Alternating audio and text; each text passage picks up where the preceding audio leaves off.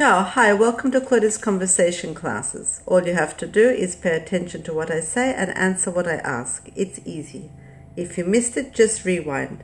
Are you ready to talk Italian with me? Okay, let's get started. Speak to me. Parla con me. Hi, today in Unit 79, we're going to talk about what someone has got.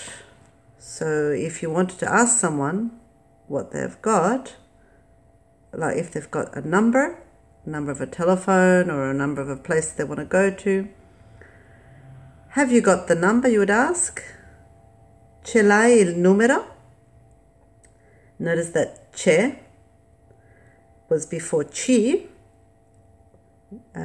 Because it precedes the lo, it turns to ce. It has no real meaning.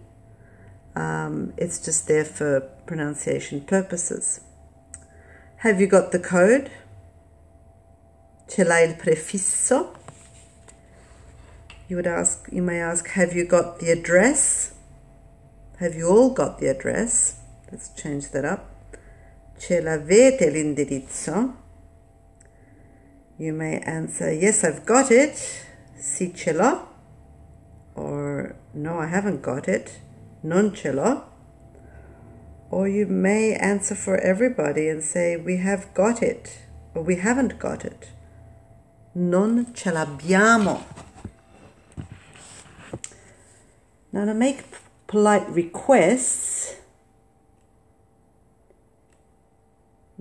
to say, do you mind explaining to me, for example, le dispiace spiegarmi, if you don't know the person, or ti dispiace spiegarmi. Do you mind explaining to me what you are doing? Le dispiace spiegarmi cosa stai facendo?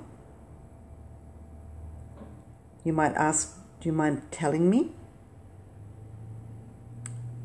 Le dispiace dirmi, or if you know that person, ti dispiace dirmi. Do you mind telling me what you are saying? Ti dispiace dirmi cosa stai dicendo? Do you mind showing me? Ti dispiace mostrarmi? Do you mind showing me how to do it? Ti dispiace mostrarmi come si fa? Or you might ask someone, would you mind giving me a hand? Le dispiace darmi una mano? Or you might say to a friend, do you mind coming later?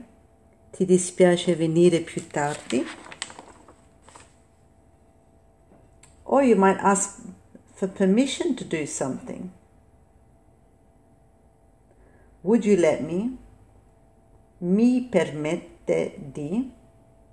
Would you let me see that book? Mi permette di vedere quel libro? Would you let me taste the cake? Mi permette di assaggiare la torta?